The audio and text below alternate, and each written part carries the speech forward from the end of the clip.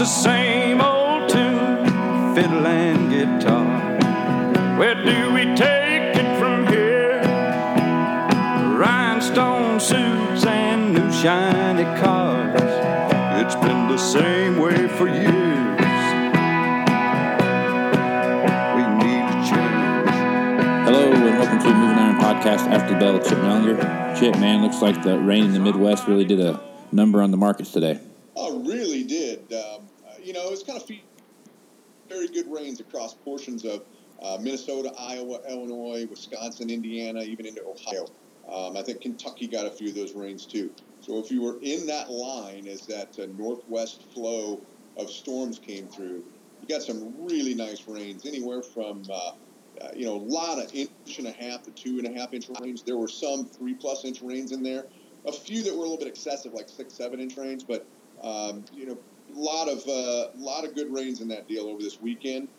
So that in itself was somewhat expected. We talked about that on Friday, and it was about as anticipated. But the problem is, you walked in here this morning, the weather models have another dose of rain coming across many of those same areas I just talked about here. 2-3 chances this week.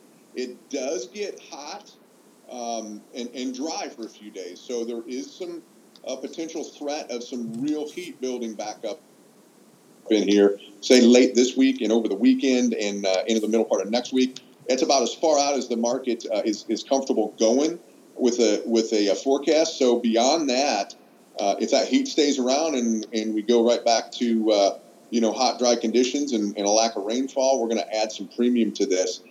I think another thing that really is weighing on the markets, and this isn't fresh news either, but we just can't seem to get any conclusive news on a China-U.S. trade agreement or NAFTA. And so it just kind of all hit today. A lot of funds selling. The funds are kind of, in fast retreat on their long position. In fact, a lot of people would argue and estimate that they're back close to an even position. 3 weeks ago, they had, over 200,000 contracts of longs in corn. And they're probably close to having liquidated all of that. Same thing in beans. They were well over 100,000 contracts, probably getting closer and closer to a net even in beans. So a lot of fund liquidation with the uncertainty politically, as well as these rains over the weekends, just kind of casting a negative tone as well. Well, it looked like the cattle market tried to make some moves here late in the day, but they finished down a little bit from the start. Yeah, they did. We tried to rally earlier. We're up over $1.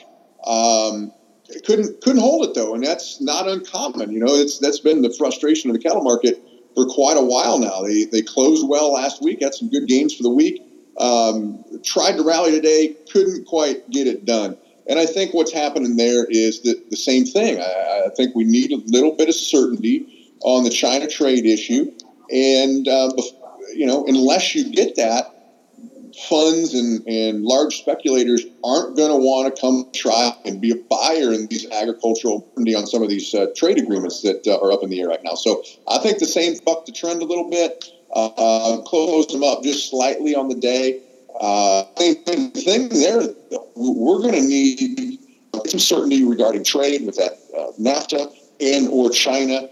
I think for the hog market to have much, that seems to be the sticking point right now. It's kind of that magic $80 mark. Right on.